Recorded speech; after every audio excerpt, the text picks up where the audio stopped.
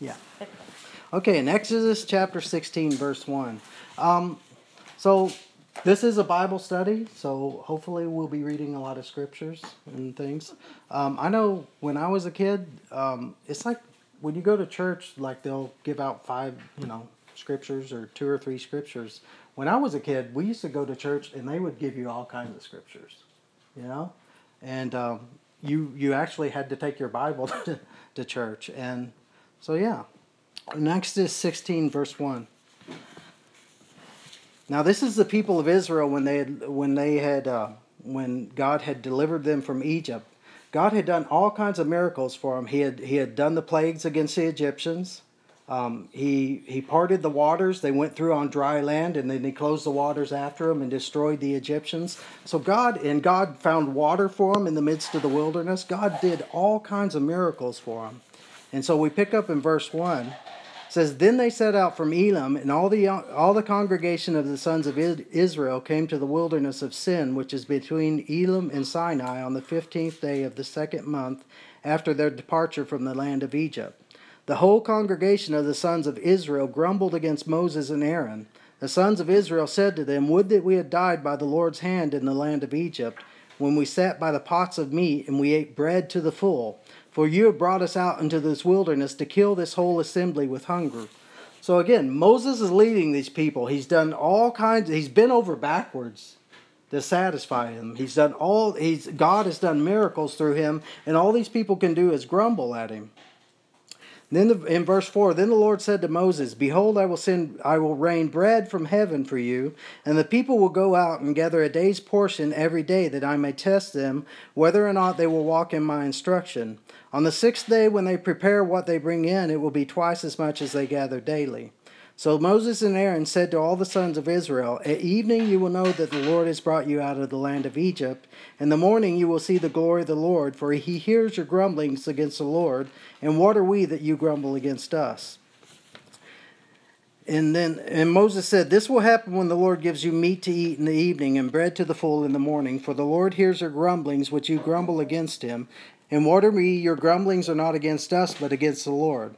Then Moses said to Aaron, Say to the congregation of the sons of Israel, Come near before the Lord, for he has heard your grumblings.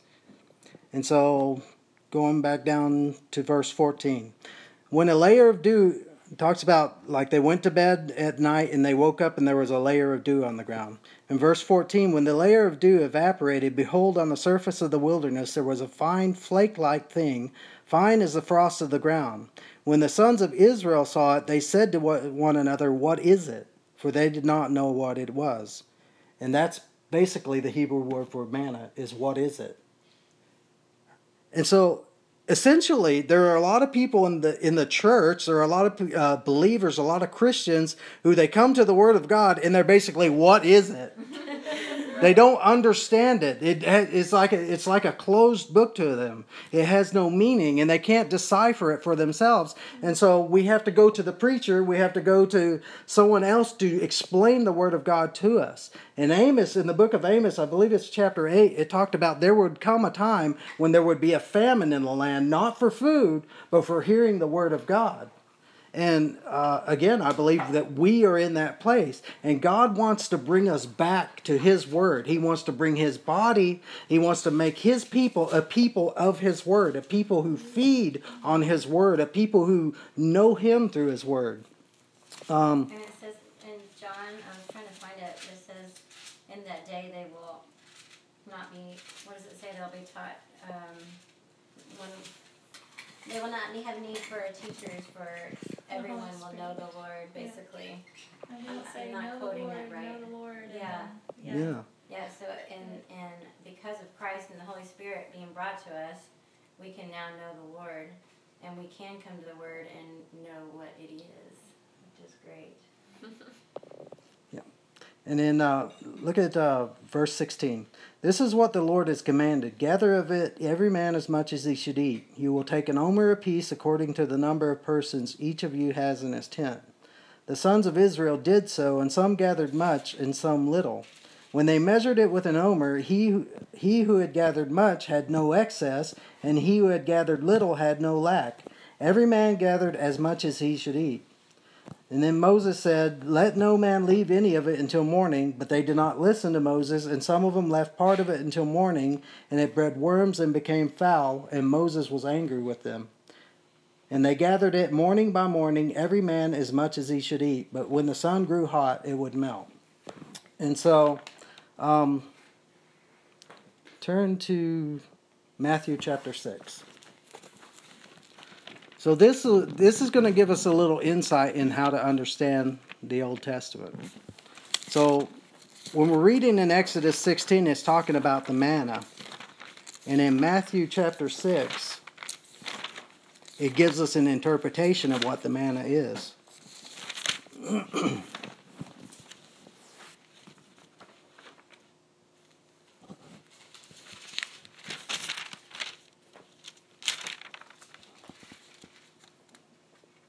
Oh, no. In Matthew chapter 6, verse 11, Jesus says, "Give us this day our daily bread." And so the thing is in Exodus 16, he told them, don't gather in excess. Gather what you need for that day. And don't gather any more. And that's the thing, is this whole thing with God is a relationship. And he wants us to come to his word daily, right? He wants us to come to him every day for our daily bread. And because yesterday's manna is not going to feed us today. We need to come every day. And, if we're trying to live off of yesterday's manna, and that's what happens a lot of the time, is we'll have some kind of experience with the Lord, and we coast off of that for a long time. Right?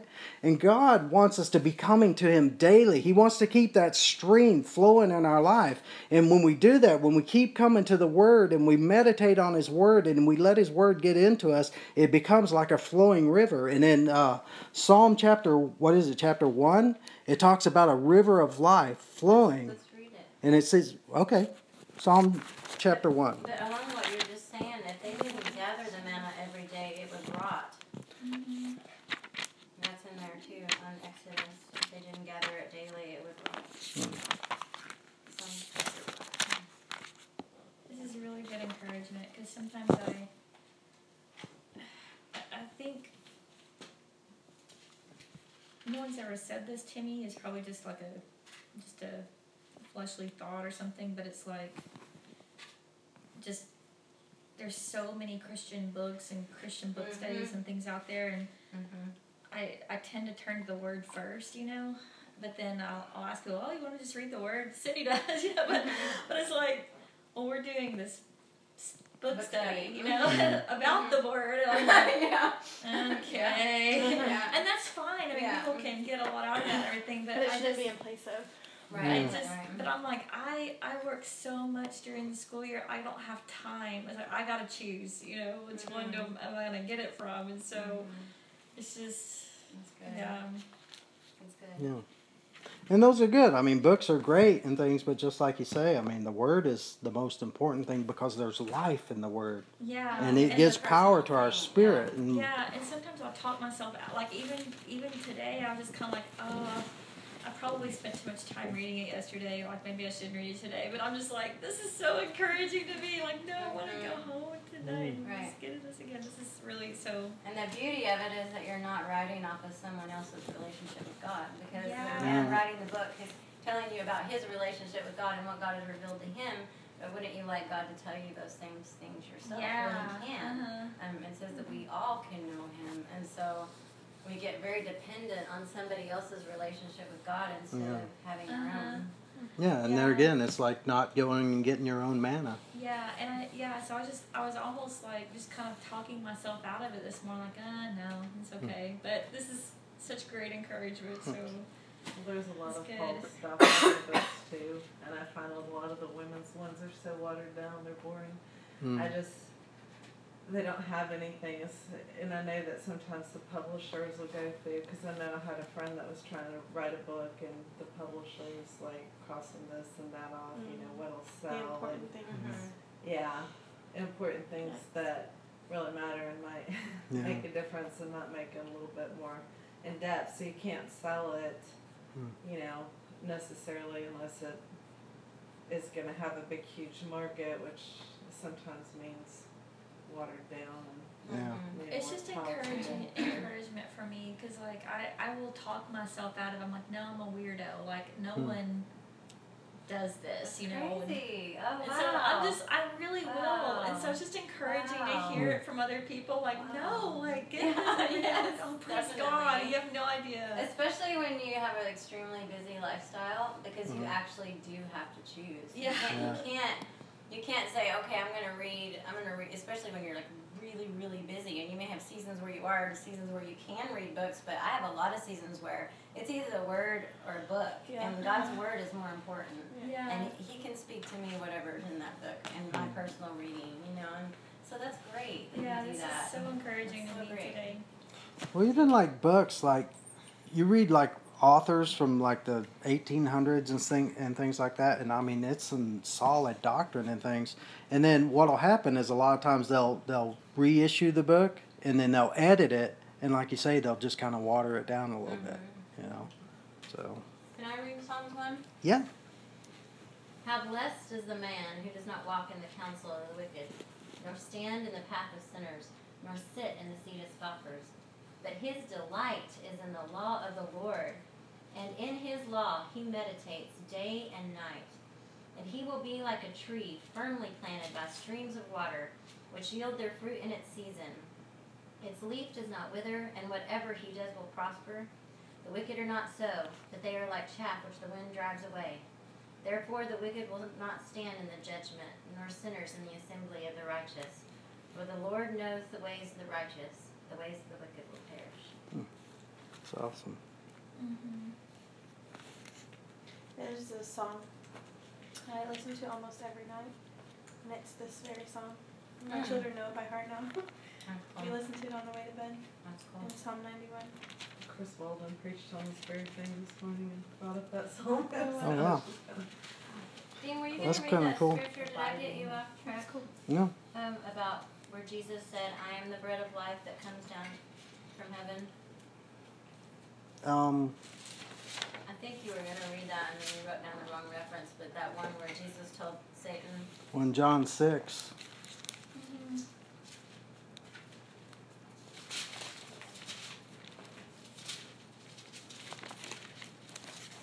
The thing that's cool about that scripture in Psalm 1 is it's also in Revelation chapter 22. And I'll just go there and I'll just read it real quick. And in Revelation chapter 22, verse 1, it says, Then he showed me a river of the water of life, clear as crystal, coming from the throne of God and of the Lamb. In the middle of its street, on either side of the river, was the tree of life, bearing 12 kinds of fruit. Now remember in Psalm 2, it said that if you he who delights in the law. if you delight in the Lord, that you would be like a tree, and that river would flow through you, and you would bear fruit. So in Revelation 22, it says, There's a tree of life coming from the throne of God and of the Lamb. In the middle of the street, on either side of the river, was the tree of life, bearing 12 kinds of fruit, yielding its fruit every month. And the leaves of the tree were for the healing of the nations. Good. That's us. Yes, that's good. That's us. When we're letting that river flow through us, when we're letting His life flow through us, we become those trees of life, and we bear fruit, and people are able to eat from that fruit, and they'll be strengthened by our lives and drawn closer to God. That's awesome. In John 6, verse 48.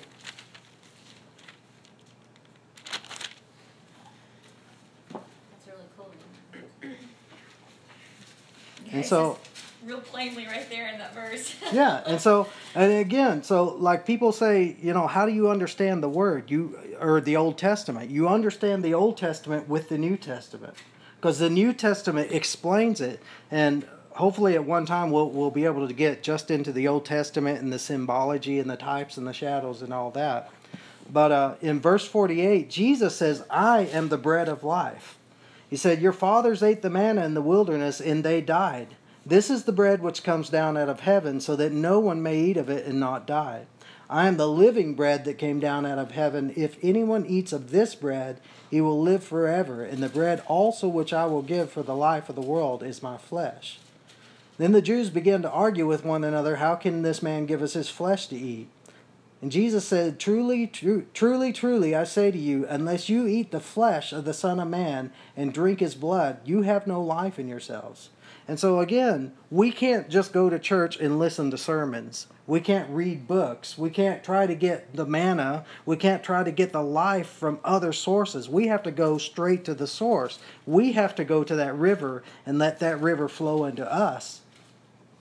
In verse 54, he who eats my flesh and drinks my blood has eternal life, and I will raise him up on the last day. For my flesh is true food, and my blood is true drink. He who eats my flesh and drinks my blood abides in me, and I in him. As the living Father sent me, and I live because of the Father, so he who eats me, he also will live because of me. This is the bread which came down out of heaven, not as the fathers ate and died. He who eats this bread will live forever. And so, I mean, there's just so much in that. And it also reminds me of the Passover lamb. When they celebrated the Passover, he told them, you're going to take a lamb, you're going to roast it, and then you're going to eat every bit of it.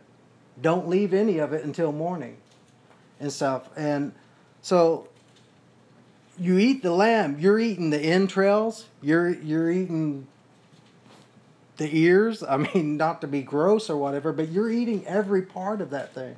And that's the way Jesus is too. We come to his word, and he says things in his word that my flesh does not like. He says things in his word that I don't want to do that. That goes against my grain, that goes against my flesh, that goes against everything that I've been taught all my life. That goes against everything that my friends are telling me, that goes against everything that everything that inside of me wants to do. But we have to eat everything of him, right? When it comes to that, we die to ourselves. And that's the whole thing about dying to ourselves. That's the dying daily. We're dying to our desires. We're dying to what we want. And when we hear his word, when we hear him say whatever it is, just like some of the hard things that Jeremy was saying last night. If you look upon a woman with lust, you've committed adultery in your heart. If you look at someone with hatred in your heart, you've already committed murder against yourself.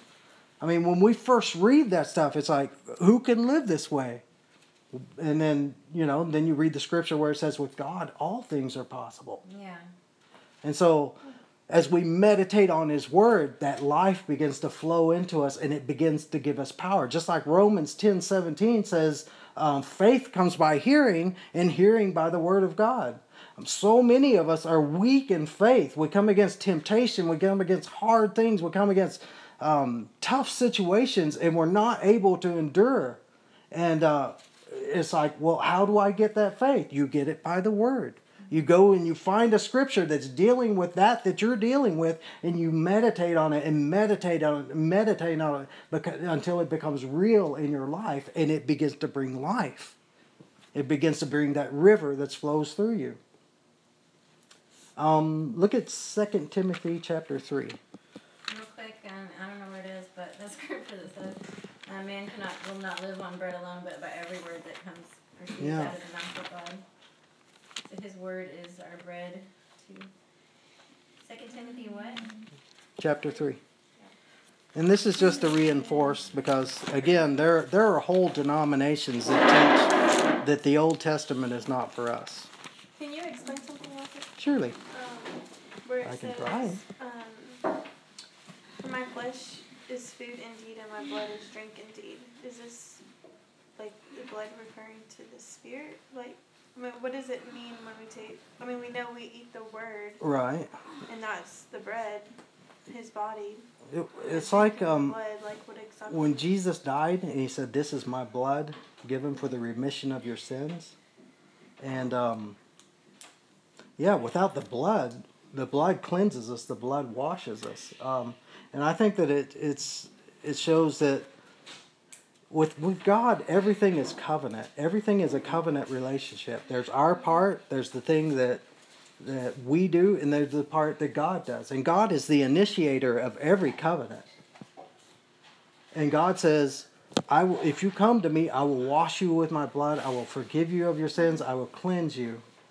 But then he says, but you have your part, and your part is to partake of me. Your part is to feed yourself from my spirit. Well, the reason I asked that if it's pertaining to the Spirit is because the two verses that what we sang a little bit ago, like create in me a clean heart and renew a right spirit within me, like it's His blood that does that, and also where Jesus said,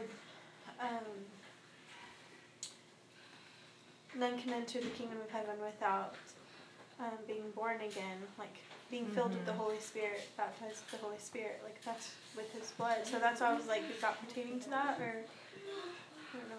Well, that's kind of where you used to talk to me the other day about minutia. You know, you can Well, get too I think it's mainly just the cleansing and stuff, and just the washing of your sins and stuff, because But tell her what you told. yeah, and there's no relationship with Him without that washing and that cleansing and stuff, because again, when we get to, and that's the thing, you know, I think that we have this wrong conception of what salvation. We've been taught so often and so long that you get saved.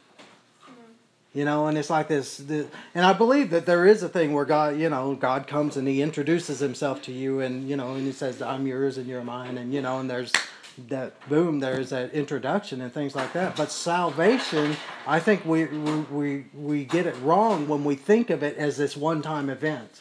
Right. As this thing that happened. I got saved in 1985 or whatever and stuff. I mean, the Bible talks about salvation as an ongoing thing. It's we are being saved daily. We're being delivered from our sins and stuff. So I don't know where I was going with that. I forgot. What you were saying to me and Laishan the other day was kind of good about how, like, I'll just tell you what he said. He said, me and my friend Laishan were kind of getting into some really deep stuff in a particular passage, and Dean basically said it's good if you get something deeper and a deeper meaning out of something, if the Holy Spirit reveals something to you. But he said that is secondary to what's simple and on the surface. And he said if you're not careful, you can get into false doctrine because you're digging so deep and you're really stretching and you're not really seeing the overall picture of what the Lord is saying, and you're like building a whole doctrine off of it. You can get caught up in it, and it just becomes overwhelming, like the 10th head of the horn on the beast. And are you okay, Cindy? There's a Bible there. Be careful. Yep. Be careful. Sorry. You're okay. Do you want to go to the restroom? Yeah. Okay. I didn't want to interrupt. That's and okay. then I ended up interrupting. Sorry. Okay. But it's like, yeah, I think that people can get really kind of weird with the word and stuff. I mean, I know that there's things like you take the psalm, and you take a psalm, like say if you're born in 1961, you take Psalm 61, and you know, and it's like, dude, you can just get weird with the whole thing, and a lot of people do, you know. Those addresses didn't even exist. Yeah, you know, and it's just like, you know, it's easy to get caught up into things that, but the point being is that basically the blood is always cleansing. The blood, and again, you take that to the Old Testament, and you see that thousands and thousands and thousands of lambs and bulls and goats and birds were sacrificed for their sins, and that blood could never ever take away sin. All it could ever do was just cover their sins and stuff. And so, and then Jesus comes, steps down into the crux of history in the middle of all of mankind, and by His one-time sacrifice, by His blood, He forever cleansed everything that couldn't be cleansed before, everything that was just covered over in the Old Testament. And so, but that's good, because, you know, that's where reading the Old Testament gives you that foundation. In a lot of ways, I think you really can't understand a lot of the things in the New Testament unless you understand the Old Testament. You know, I mean, all the sacrifices, all the washings, but for them, they were literal things that they had to do. The circumcision, all that kind of stuff. For us, all of that is a spiritual thing. So. Whereas they had to do literal washings, Jesus, when He washed the disciples' feet, Peter says, Lord, don't wash just my feet, wash all of me. Jesus said, you've been cleansed. But, you know, basically I just need to do this for you. Essentially, you've been forgiven of your sins, but walking through this world, we get dirty. And sometimes we need to go to the Lord and confess some things. And Lord, I sinned today. Lord, I messed up. Wash me from this. Right? The circumcision, again, is not of the flesh, it's of our heart. God circumcises our heart. And even with that, there's a lot of people today that want to keep the Old Testament things and do the Old Testament things. Those things have been done away forever. And something far better than all of that has come, and that will never, ever be instituted again. And the Bible actually says if you go back to that, and that's what Hebrews is talking about, because there were people who had, Jewish believers who had come out of Judaism and got saved and got born again, and they were wanting to go back to the Old Testament, the sacrificial things, the temple things, and all the things that were just a type and a shadow of what was to come and what was perfected in Jesus and things. And there are people today that want to do the same thing. But Where are we now? 2 Timothy. Sorry. Timothy what? Chapter 3. Again, this is just to reinforce. In 2 Timothy chapter 3, verse 16, he says, all Scripture is inspired by God and is profitable for teaching, for reproof, for correction, for training in righteousness, so that the man of God may be adequate, equipped for every good work. Now, what Scripture was he talking about when he said that? He only had the Old Basically, Testament. they only had the Old Testament. And it's my belief that even the letters that were circulated, I don't know if they were considering that as Scripture at that time when they first received those. Maybe they did, maybe they didn't. I don't know. But for the main part, what they considered Scripture was the Old Testament. Was that 1 Timothy or 2 Timothy? That's 2 Timothy. Can you tell me the reference again? 3:16. There's another place in Romans chapter 15. So that one is all Scripture is inspired by God and profitable for teaching, reproof, correction, and training in righteousness. What was the other one? Romans chapter 15, verse 4.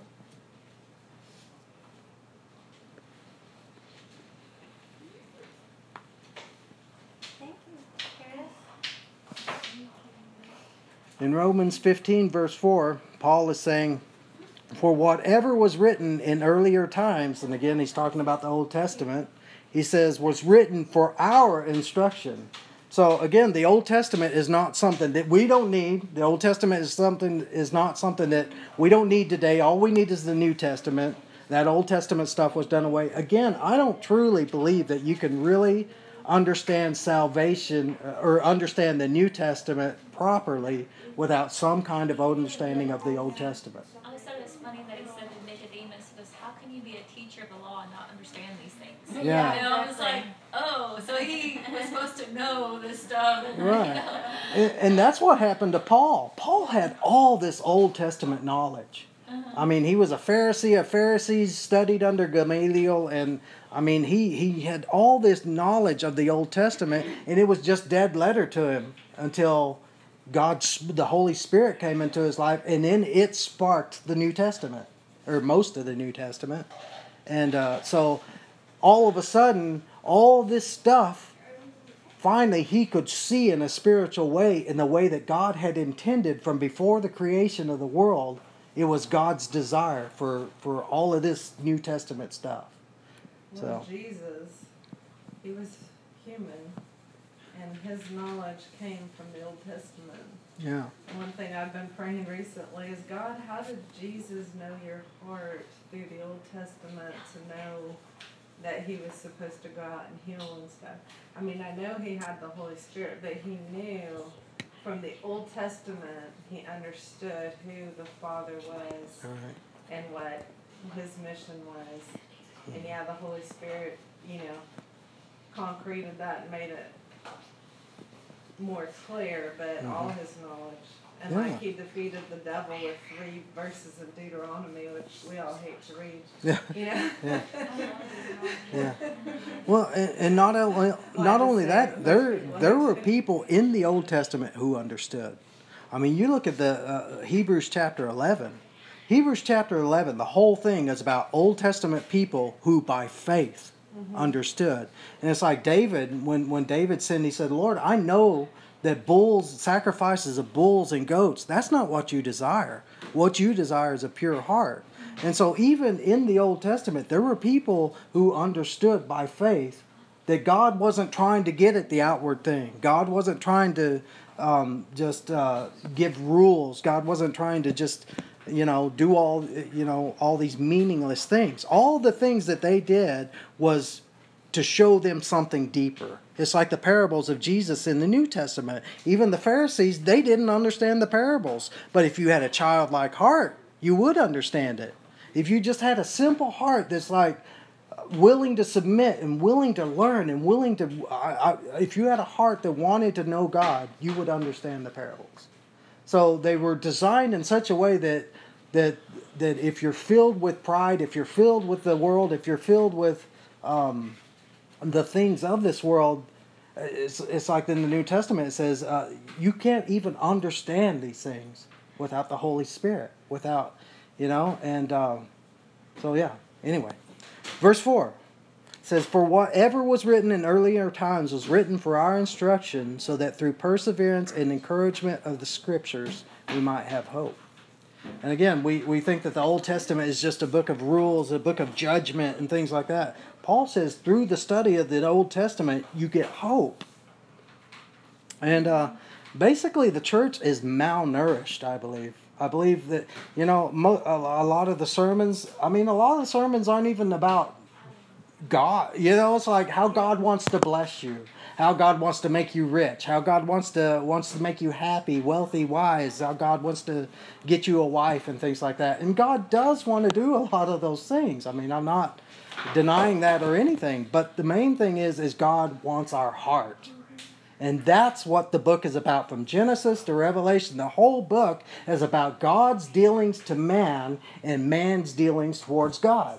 Sometimes man did the right thing. Sometimes man did the wrong thing. But God never has taken man's free will. God created man to have relationship with him. And if we're just going to church, we're just going through the motions, if we just listen to what the preacher says, if we do those things, it's not relationship.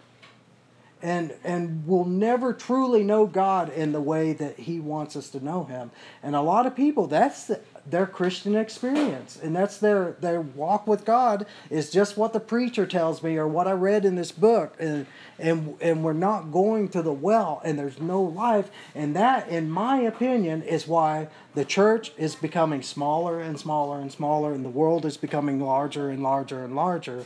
And instead of the church conquering the world, it seems to me like the world is conquering the church and the world is seeping into the church. And instead of us being transformed into the likeness of Christ, the church is being transformed in being like the world. And again, God is longing in this age for a people that are going to be different. For a people that are going to say, I'm going to get into the Word and let the Word get into me. Where the Word says I need to change, I'm going to change. And where God wants to work in my life, I'm going to allow him to work in my life. But we can't do that if we don't study the Word. We can't do that if we don't know what the Word says. All right? Look at this in Matthew 13, verse 44. 44? Mm-hmm. 13? Yeah. And and the thing is I think especially with guys, for whatever reason, a lot of guys don't like to read the Word. A lot of guys don't like to read, period, and stuff. And so a lot of us, Jeremy, the stuff he was teaching last night, a lot of it was really, really good, I thought. Because a lot of us guys, we just want to be good guys. You know what I'm saying? And the thing is that Jesus did not die to make us better people.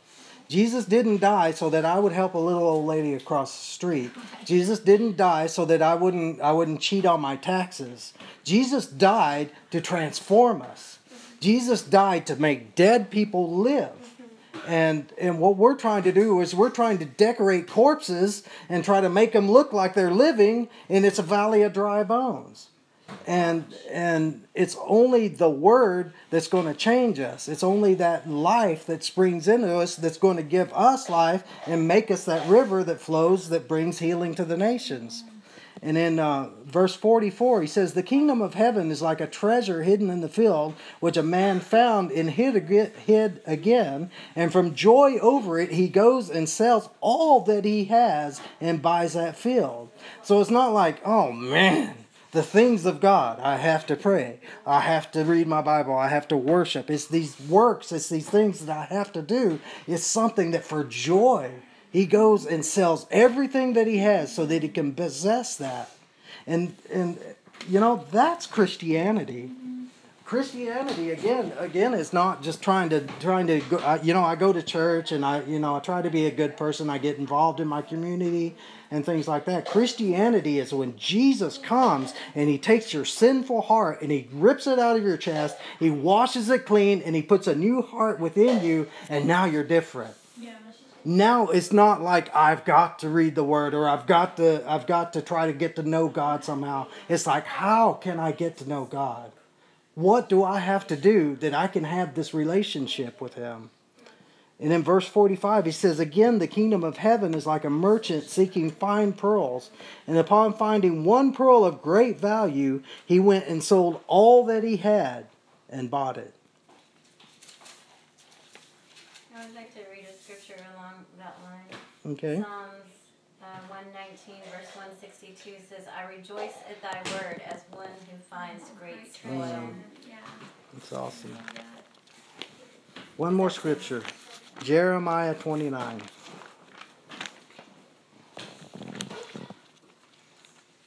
This is kind of, I think Jeremiah 29 is one of the most overused scriptures in the Bible. And I say that knowing that I've been given that scripture, and I treasure that scripture and things. But I think that a lot of times we're giving that scripture to. I think a lot of times we give scriptures, period, to people who it doesn't apply to. Mm-hmm. And in Jeremiah 29, if I can get there.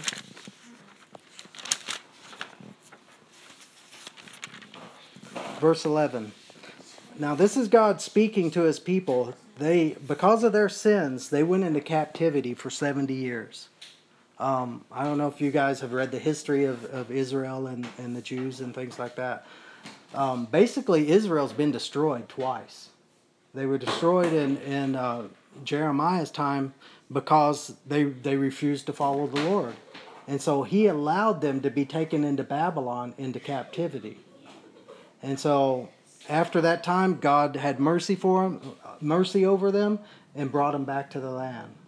And in verse 11, he said, we'll look at verse 10. He said, for thus says the Lord, when 70 years have been completed for Babylon, I will visit you and fulfill my good word to you to bring you back to this place. And this is a scripture that we always quote, for I know the plans that I have for you, declares the Lord, plans for welfare and not for calamity, to give you a future and a hope. We always stop right there, but the Bible doesn't stop right there. In verse 13, he says, you will seek me and you will find me when? It says, when you search for me with all your heart. And then I will be found by you, declares the Lord. And that's the thing. We always give that scripture to people, but immediately following that, he says, you'll seek me and you find me when and only when you seek for me with all of your heart. And so, again, Christianity is not just something that we just kind of take on the weekends. It's not something we do part-time. It's something God is designing a people who are seeking after him with all their hearts, who have sold everything to follow him. I mean, if God... Man, there are stories of the Moravians back in the 1700s. These guys had such a heart for people in Africa that they would sell themselves into slavery so that they could go live with them and preach the gospel to them. Wow. Now, you know, what would we do in that situation? I mean, I can't say what I would do. But that's the thing. And that's... The point being is that God wants to bring us, each one of us, to the point to where no matter what he says to us, we'll do. No matter where he says to go, if that's what he says to do, we will do that. And the main thing that he wants is to start on that relationship with him. That relationship starts through prayer, through studying his word, through worship, through getting to know him. Because that's what Christianity is. It's not just a religion. It's not just doing religious things. It's about getting to know him. I mean, imagine like if you're married or you have a best friend or you have this great relationship with your parents or whatever, and you live thousands of miles away from them, and they write you all kinds of letters. You never read the letters. You never try to contact them. You never try to get in touch with them. You never try to get to know them. That is not a relationship, right? And we're all busy. Even if it takes just like reading 1 or 2 scriptures a day at the beginning, it's like people say, I can't do it. I don't have time to do it. If the only time that you have is to read 1 scripture, read 1 scripture. And also, It has to become more than and that, also, yes. yeah, the thing is the nature of it. It will grow, Yeah. because the Bible says that the flesh wars against the spirit, and the spirit wars against the flesh. And it's like, I don't know about you guys, but how many times have you ever not gone to church because like you were worn out, you had a rough day or something like that, so you're like, I'm not going today and stuff. And then your wife comes back, or your friend comes back, or someone comes back and says, that was the best service ever. Yeah. Every time I don't go is always the best service ever. So, and the thing is when we begin the things of God, a lot of times it's difficult. It's hard. It's hard to pray. It's hard to study the Bible. It's hard to get into it. But if you start somewhere. Start anywhere. Start on Psalms or whatever. If you start small, when you begin to do it, it begins to feed your spirit. And when you begins to feed your spirit begins to develop a love for it. And so the more it works in itself, the more you feed it, the more you want it. And it's just, if you feed your flesh, you'll get the flesh. If you feed your spirit, you get the spirit. And so I always tell people, if you have to start small, but start somewhere. And when you begin to do, I honestly, I don't see how you can read the Word and not want to read the Word. Because you read it and you read the promises of God, you read the awesome things that He's done, and it's like, man, I want to read more of that, And that's the nature of it. And the more that we do the things of God, the more we love the things of God.